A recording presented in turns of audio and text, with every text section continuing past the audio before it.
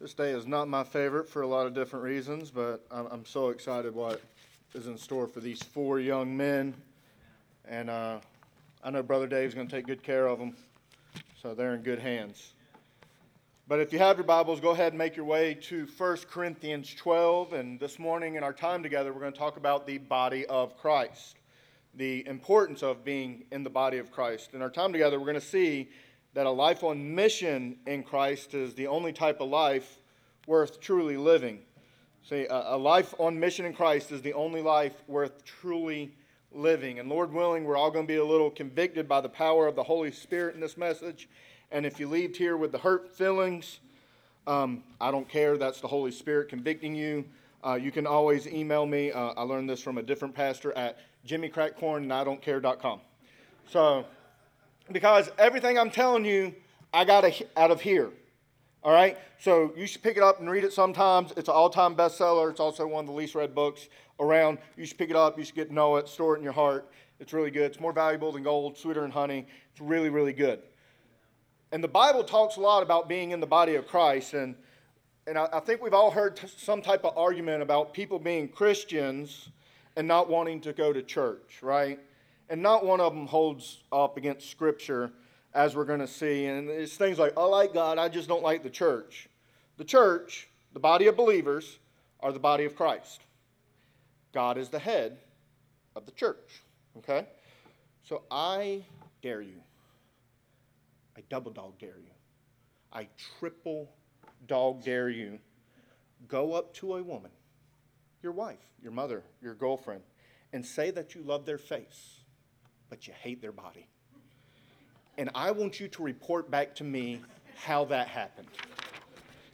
Go up to them and say, man, your face is beautiful, but your body makes me want to vomit.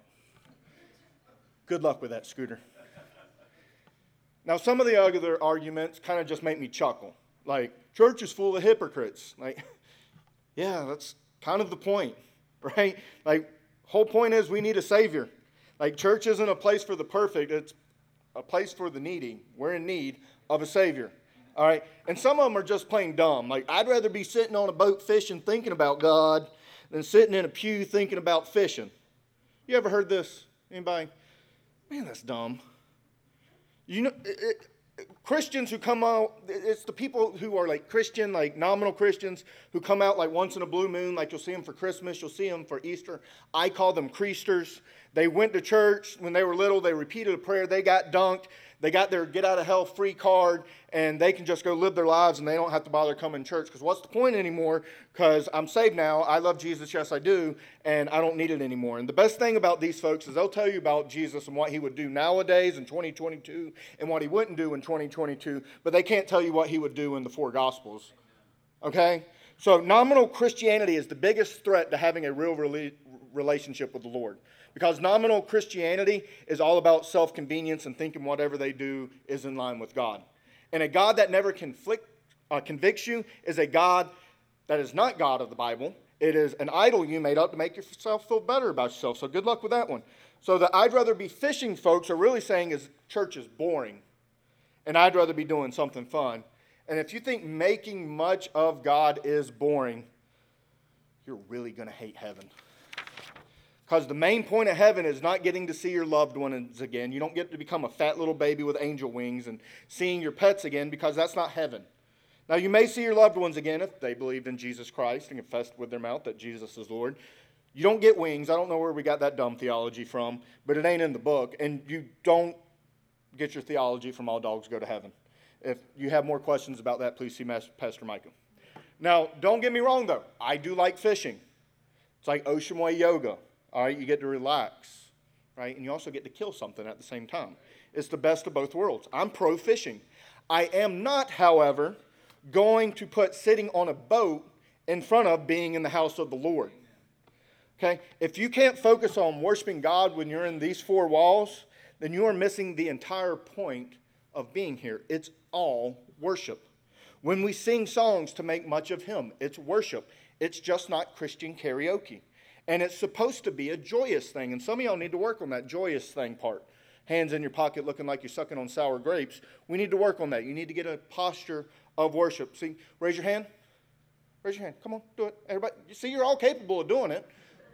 All right? Well, most of y'all are capable of doing it. I noticed who didn't raise their hands. All right? And you make much of the Lord. This message, also a form of worship, unless you're like doodling or falling asleep or just not paying attention. All right? See, God specifically created the local church for his body to gather and worship him. It is a place for us to worship, and it's also a place for us to gather in fellowship among believers, which is why we have things like Sunday night gatherings, tonight at 6 p.m., or we gather together and watch movies, and that's just all this weekend. Like, we provide opportunities for us to be around, spend time with, get to know with our brothers and sisters in the faith while making much of him. And I'm not saying, like, the saying of fishing's dumb. I think it's kind of a clever saying. I'm just saying you're dumb. Okay? And me too, man. Me too. Like Pastor Matt Chandler lovingly calls it the cul-de-sac of stupidity. Okay? This idea that we can get true satisfaction outside of our relationship with the Lord. It never works, but we go back to it over and over and over again. And as we're going to see, to be in right relationship with the Lord means you have to actually be a part of the body. Okay? And God gave us the local church to be part of his body, to do his mission, to be his hands and feet. So we're going to read 1 Corinthians 12 through 31 together. So if you're willing, I would ask that you stand if you are able and willing, or you can stand in your hearts, either way. But we're going to read 12 through 31. And starting in verse 12, and these are the words of Paul talking to the church in Corinth. He says, "For just as the body is one and has many members, and all the members of the body, though many, are one body, so it is with Christ. From one Spirit we are all baptized into one body, Jews or Greeks, slaves or free, and all were made to drink of one Spirit. For the body does not consist of one member, but of many. If the foot should say, 'Because I am not a hand, I do not belong to the body,' that would not make it any less part of the body. And if the ear should say, 'Because I am not an eye, I do not belong to the body,' that would not make it any less a part of the body. If the whole body were an eye, where would be the sense of hearing? If the whole body were an ear, where would be the sense of smell? But as it is, God arranged the members in the body, each one of them as he chose. If all were a single member, where would the body be? As it is, there are many parts, yet one body. The eye cannot say to the hand, 'I have no need of you,' nor again the head to the feet, 'I have no need of you.' On the contrary, the parts of the body that seem to be weaker are indispensable. And on those parts of the body that we think less honorable, we bestow the greater honor. And our unpresentable parts are treated with greater modesty, which our more presentable parts do not require. But God has so composed the body, giving greater honor to the part that lacked it, that there may be no division in the body, but that the members may have the same care for one another. If one member suffers, all suffer together. If one member is honored, all rejoice together. Now you are the body of Christ and individually members of it. And God has appointed in the church first apostles, second prophets, third teachers, then miracles, then gifts of healing, helping, administrating in various kinds of tongues. Are all apostles? Are all prophets? Are all teachers? Do all work miracles? Do all possess gifts of healing? Do all speak with tongues? Do all interpret? But earnestly desire the higher gifts, and I will show you a still more excellent way." Let us go to the Lord in prayer. Father, may you be honored and glorified in this time. May we see a real need first, Lord, for salvation in you and you alone. And if we've made that step of obedience, Lord, may we see the need to be in this your church. Lord, may you be glorified and honored through it all. We love you, Jesus, and we praise you. Amen. You may be seated. Now, A.W. Tozer simply stated, in the world created by God, nothing exists without meaning and purpose. That includes every one of us. We have a role to play, and you can't play that role on the sidelines or hating that someone has a role that you won't.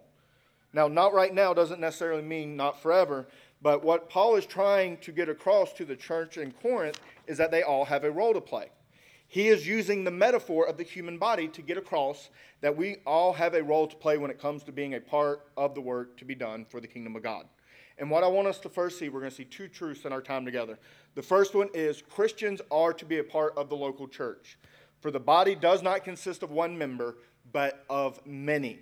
We all play a role in this local church as body of believers. We have members who faithfully give, faithfully serve this church in a lot of different areas.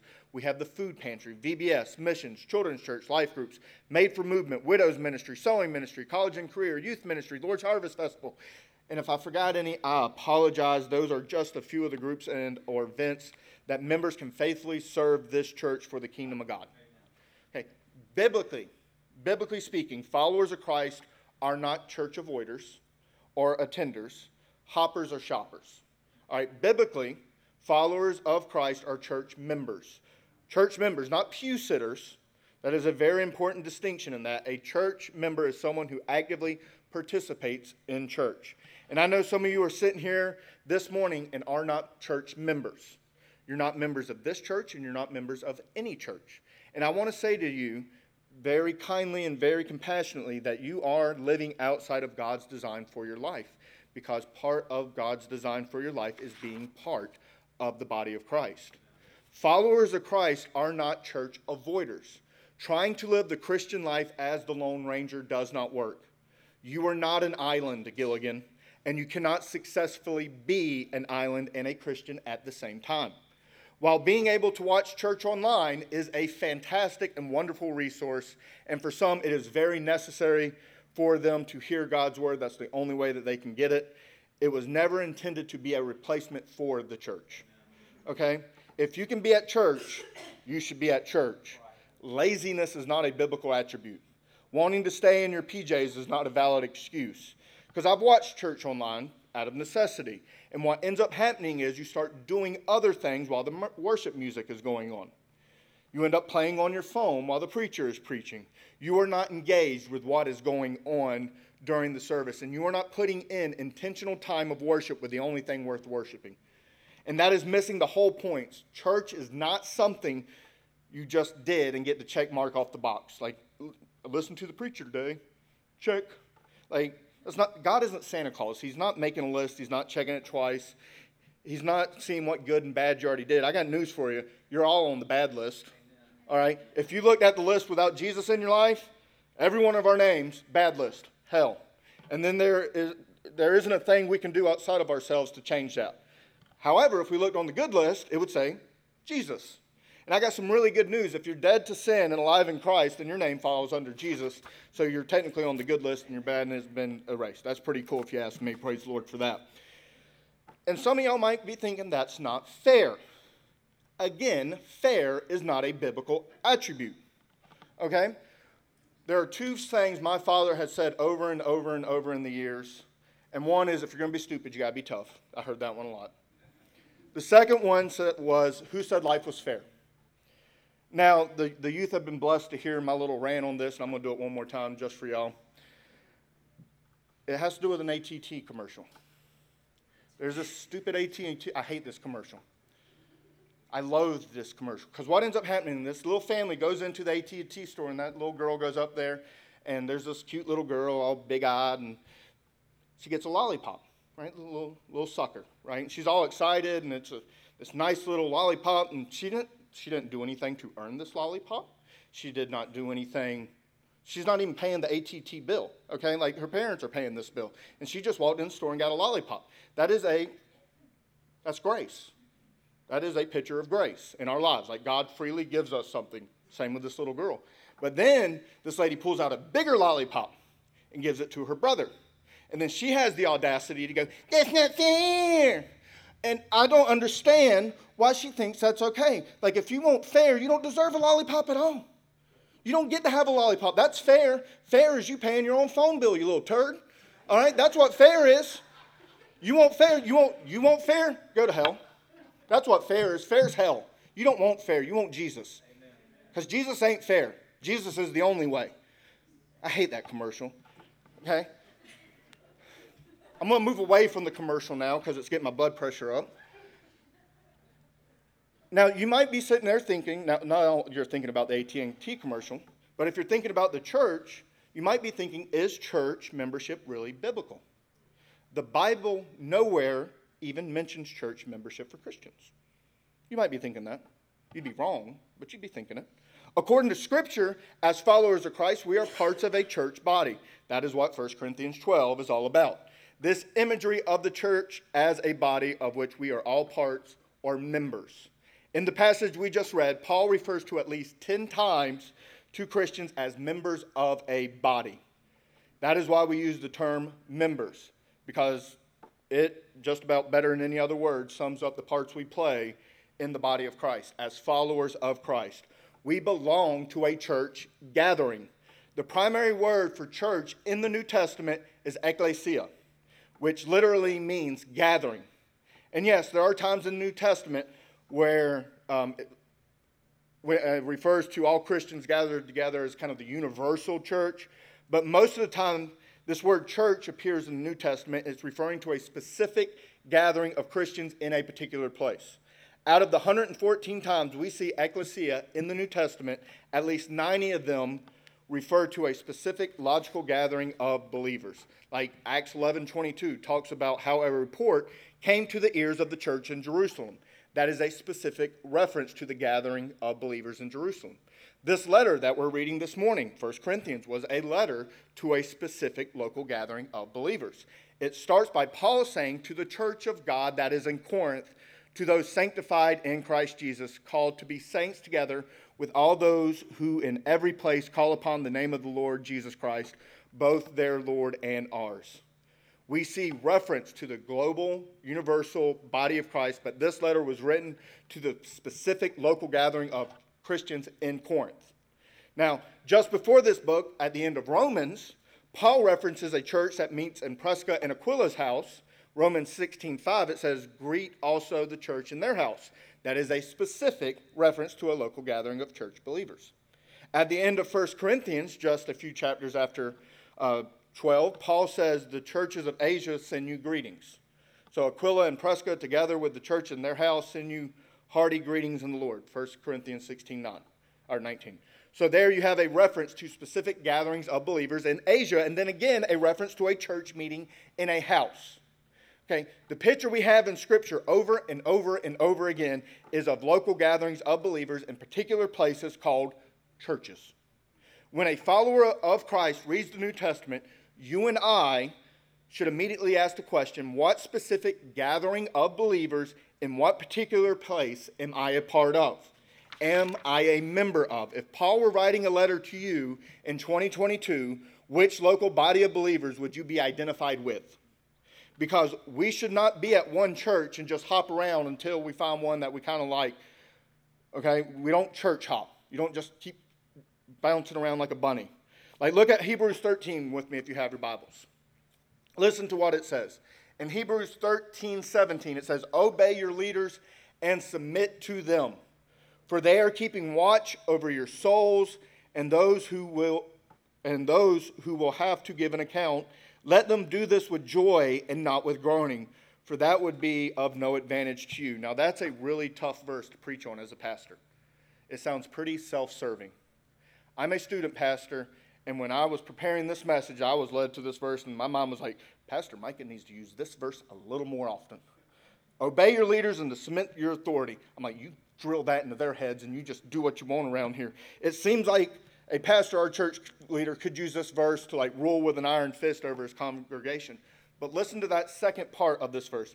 They keep watch over you as men who must give an account. Did you catch that? The pastor will stand before God to give an account for the people he had. So that begs the question, who does a pastor give account for? Do pastors give an account for every believer in the universal body of Christ around the world? No, pastors are accountable to God, along with other pastors here, for every member of this local church. In Acts 20:28, the Bible says elders and pastors are responsible for caring for the flock entrusted to them. 1 Peter 5 says the pastors are shepherds of God's flock that is under their care. The Bible makes clear that elders and pastors have a responsibility for a particular group of God's people. Now we're seeing why so many are so uncomfortable with church membership. Obeying was submitting to leaders. Leaders before God to give an account for members.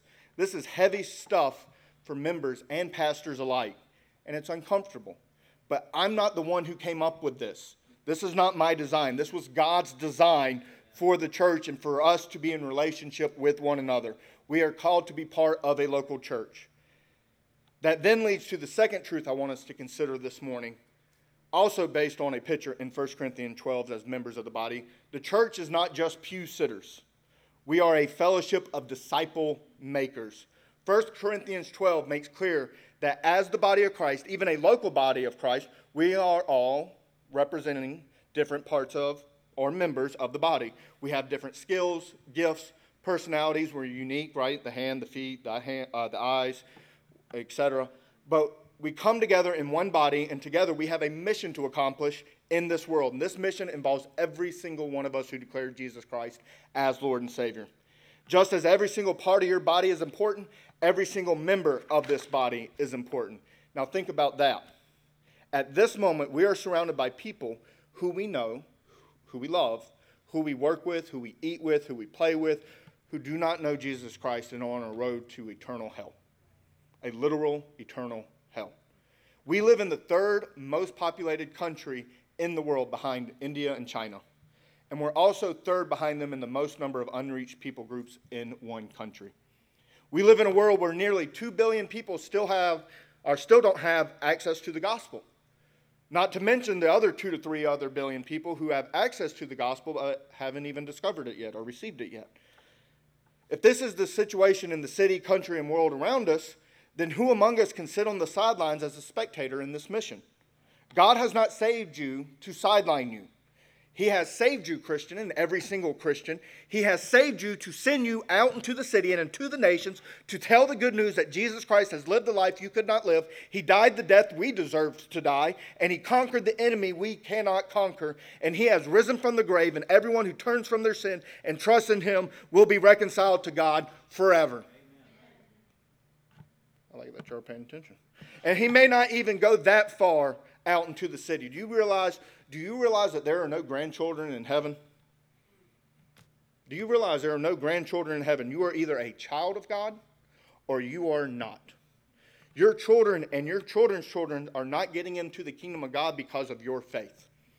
They can't hang on to your coattails on this one. Either they follow and love the Lord or they don't. And that realization should really wake up a few of us. Because do you want your children to spend an eternity in hell? Do you want your grandchildren to spend an eternity in hell? You got children or grandchildren who spend more time at a ballpark than they do at church. You got children or grandchildren who spend more time at a dance studio than church. You got children and grandchildren who spend more time at the beach than they do church. And I know that going to church doesn't make you a Christian. I agree. But the likelihood of me becoming a Bible-believing Christian is vastly improved when I'm actually at the place where God calls a Christian to be. Amen. And if you want to be a football player, let's use this analogy. If you want to be a football player, you actually got to be around football, like on the field. Sitting around your house and watching football on occasion doesn't put you on the field, doesn't make you a football player. Going to a game every once in a while doesn't make you a football player. Going to practice and being around other players and learning from coaches greatly improves your chances of being a football player. What do you think it's going to do in the Christian's life or a child's life when they're around Christians more and more and more? And they're being given truth taught to them each and every time they come to the building. Crazy logic I'm throwing at y'all this morning. Every single Christian is on earth to proclaim Jesus. Every single one. No spectators. Get in the game, EA Sports. So we make disciples in the church, but we also grow in the church. Far too long in the church, we have assumed that growing in Christ simply meant attending Bible studies and going to worship and living nice, clean lives. I'm not saying that those things are bad. They are all good. We need to study the Bible. We need to worship. We need to be pure. But if all these things, which they often are disconnected from making disciples of Jesus, leading other people to become disciples of Jesus, then we are missing the point entirely on what it means to be a disciple of Jesus. Amen. I'll aim in myself because I'm fire preaching right now and y'all are just sitting there. The gospel should not stop us, but it should be passed to someone else through us. Think about it in Scripture. From the very beginning, Jesus told his disciples in Matthew 4:9, follow me and I will make you fisher of men. Not sitting on a boat thinking about God when you should be in the body of Christ. Every follower should be a fisher, not fishing for men over the lake, but spreading the gospel all over the world. Then you get to the end of Matthew, and Jesus tells his disciples, go and make disciples. He tells them in Acts 1:8, but you will receive power when the Holy Spirit has come upon you, and you will be my witnesses in Jerusalem and in Judea and Samaria and to the end of the earth. You have power from the Holy Spirit in you, not just so that you can go to Bible studies and worship and be a kind person. You have the power of the Holy Spirit in you so that you will be a witness, so that you will testify about Christ to the ends of the earth. God did not save you so you could dwell in a Christian bubble. This isn't a Christian safe place. Okay? You're not some unique little snowflake. You're not a Skittle or whatever dumb terminology your kindergarten teacher told you to make you feel important. You don't need a safe place to get away from the big bad world. This is a place to equip the saints to be the hands and feet of God. God has saved you to spread the Christian gospel in the city and to the ends of the earth. And put all this together. Every child, every student, every man, woman who is a member of this church, followers of Christ, we are members of a church. And the church is not an audience of spectators, but a fellowship of disciple makers. So I want to ask every single member of this church this morning, how will you make a disciple as a church member for the rest of 22? We are almost halfway through this year already. Hard to believe. How will you make disciples as a member of this church for the rest of the year? Because we must not ask because I'm saying we need to, but because this is who we are. This is what we are literally created for. This is what we've been commissioned by God to do as a church. This is what we are compelled to do as Christians, to all be disciples who make disciples so that the grace and love of God are spread all over the world through us. Do you see the potential that I'm talking about? What if every member of this church was making disciples? Some people think that's probably too idealistic. But if it is, then what are we doing here? This is who we are. If every believer brought just one more person to Jesus, what would that do to this church? What would that do to this community? What would it do to this city? We are saved by His grace. We live for His glory. We want people to know the gospel of God, don't we? This is what it means to be a church, First Baptist Church Ocean Way. This is what it means to be a member of the church. It means to make disciples. And I know you may be tempted to think, I don't know if I can make disciples. If that's you, then I want to encourage you. You can't.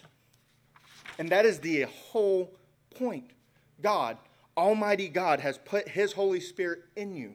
He has saved you from your sins forever. He has casted them as far as the east is to the west. And He has equipped you, empowered you to do that which you could never do on your own. That's the whole point of Christianity. He has not saved you to sit on the sidelines to do what you're capable of doing. He has saved you to live on the front lines and experience what He alone is capable of doing. Throughout the week, I want you to consider a few questions. And if you're taking notes, I would encourage you to write these down. And the first one is this: how will I fill my mind with truth? How will I fill my mind with truth? Maybe commit to memorizing a verse a week. Every week, we put on the back of the bulletin, we have a memory verse for the week. Maybe start there. We say it together at the end of the next week. Maybe you can start by memorizing that one, and maybe that will lead to more and more. We store up Scripture so we may not sin against Him. So how will you memorize God's Word? Then, how will I learn God's Word from others? How are you going to expose yourself to teaching God's Word this year? Are you going to regularly worship? Are you attending regular worship gatherings? Are you in small group? Are there other potential means like books and podcasts and all the things? What is your plan for consistently learning God's Word from others? And remember, the goal of all this is not just to gain information, but to experience transformation. Okay, we want to hear the truth of God's Word, and we want to apply to experience the truth of God's Word. So how will you fill your mind with truth? And then, how will I fuel my affections for God? Even as I'm encouraging you to ask these questions, I realize that if we're not careful, even Bible reading can become mechanical and we can start just checking off boxes. That's not the point. That is not the point. Our goal is not just to know God. Our goal is to love God. What will you do this year to fuel affections, to stoke the fires of passion for God? See, how will I worship? In all of life, how will you intentionally work to live for the glory of God?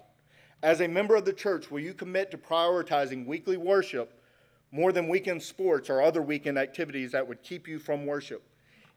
Even as a family, fathers, heads of households, or singles with your friends, will you commit to gathering with the church during the midweek service or the main service, the Sunday service? What is going to change? Will you spend time having a family worship time inside your home? And then how will you pray? When will your time be where you will be in a place and you'll go into a room, you'll shut the door, you'll put the phone away, and you pray to your Father who is unseen? You set time and a place aside, this one practice alone will revolutionize your life, I promise you. Then how will I share God's love as a witness in the world? How will I share God's love as a witness in the world? First, who? Who has God put in your life, in your area of influence, who does not know Jesus? We all know someone who doesn't know the Lord. And I want to encourage you to write down the name of that one person whom you know who doesn't know Jesus, and that you are going to intentionally pray for, and you are going to seek opportunities to share the gospel with them. And then you're going to invite them to church and let God do what he always does. See, church, let's pray that God would use each of us to lead one other person to Christ. And just think about that. That is a prayer you and I know God wants to answer. So let's ask and let's pray and let's plan and work towards that end. But then I also want to ask, how will I share God's love as a witness in the world? How will I show God's love as a member of this church? We've obviously talked about that a good bit this morning. But I want to encourage you on two specific areas. First, where? Meaning, first of all, if you don't have a church where you are a member, you got to decide where that church is and join that church. Then, within that church, identify where this picture of biblical community that we've talked about is going to play out. Here at FBCO, that primarily happens, I believe, in life groups. And if you have questions about life groups, come to me or Pastor Micah or Brother Curtis, Miss Ann. There's a ton of people that you can reach out to at the end of the service, during the altar call, or after the service, and we would love to have that conversation with you about that. Another unique opportunity we have is men's discipleship groups and the ladies' Bible study. That involves going deeper in the Word and sharing life with others inside that group. The men's discipleship group is one of my favorite parts of the week. Okay, I was expecting an amen from Pastor Mike or Brother Dave, but that's cool. I don't like hanging out with y'all either. It's fine. It's too late for that. It's too late. It's one of my favorite parts of the week in all reality, and I would encourage any man in here that if you want to grow your relationship with God and in fellowship with each other, reach out to Pastor Micah or myself or Pastor Mike or Brother Dave or Brother Robert or Brother Joe. Brother Steve's in the first service. You don't count. So reach out to him, because we want to grow as a church. We want to grow in knowledge of him and in fellowship with one another. And if you have any questions about the women's Bible studies, please have a conversation with Mindy Gardepi. I'm obviously not a female, so I don't know what goes on there, but I imagine it's the same premise. And they probably talk nicer than Brother Steve. So where are you going to plug into in this biblical community? And then what? Once you plug in, then what? What are the specific ways you are going to serve the brothers and sisters around you? What is church membership in action going to look like in your life with your brothers and sisters around you? Now, bring all this back down to a much simpler question. How will I make disciple makers among a few people? Jesus, more than anyone else who has ever lived or whoever will live, was most passionate about the Father's glory among all nations. And what he did with his life is he poured his life into a few people. That's all he did. He poured into his disciples. So how can you do the same this year? Think through these questions. How will I bring them in? And who is the one person that God has put in your life and your area of influence that you can lead to make disciples this year? Who are the people you can invite to spend intentional time with you this year for the express purpose of growing in Christ together? And then ask, how can I teach them to obey? That is what's involved in disciple making, teaching them to obey everything Christ has commanded us. How will you do that? Will you read through a portion of the Bible together? Pastor Micah started me off with Multiply by Francis Chan and David Platt. Now we're doing some light reading called Systematic Theology by Wayne Grudem. He talks so much to say something so simple. The pastor started discipling me, and he hasn't stopped. It's been 6 years now, and it's up to 6 men, so that's 1 a year. I pray that some men in this room are being convicted by the Holy Spirit to increase that number. Or maybe you'll do something totally different. But ultimately, how will you teach them to obey? And finally, how will I send them out? The goal is not just to have another Bible study group here. The goal is to make disciples, to spend your life multiplying the gospel in such a way that you help equip, empower, and embolden the people around you to start making disciples as well. These are the questions I want to leave you with. This is not an exhaustive list by any means, but I believe that these are essential questions. And I want to challenge every single member of this church to ask and answer these questions together throughout the month of June. No spectators, no one on the sidelines. Let's do this together. Who but God knows what the ripple effects of all of us having personal disciple-making plans might have on the rest of this year and upcoming years. And who can imagine what happens when disciples of Jesus start getting serious about making disciples of Jesus here and around the world. But won't you go ahead and stand with me as we pray and we start this time of invitation. If you have any questions, if you have any concerns, any doubts, if you want to pray, or most importantly, if you're ready to take that first step of obedience and surrender your life to the Lordship of Jesus, then right now is your time. We're going to pray, and then I pray that you respond to the Holy Spirit, whatever He is calling you to do. Let's go to the Lord in prayer. Father, I thank you for this, your church, that you called us to be a local church for the good of you, for the good of who you are, that you want us to be parts of the hands and feet of the universal church, that you have given us the Great Commission, Lord, to make disciples who make disciples, and we can start right here in our own community. Lord, if there's anyone in here that does not have a real and personal relationship with you, Lord, may today be the day of salvation. May they come to know you in a real and personal way. Lord, if there's people in here that don't have a church, Lord, may they be in right relationship with you and become church members, whether it's here or another local body. Lord, but use them, speak to them, guide them. Lord, and we ask that you continue to use this, your church, for your honor and your glory. May you have it all. We love you, Jesus. Amen.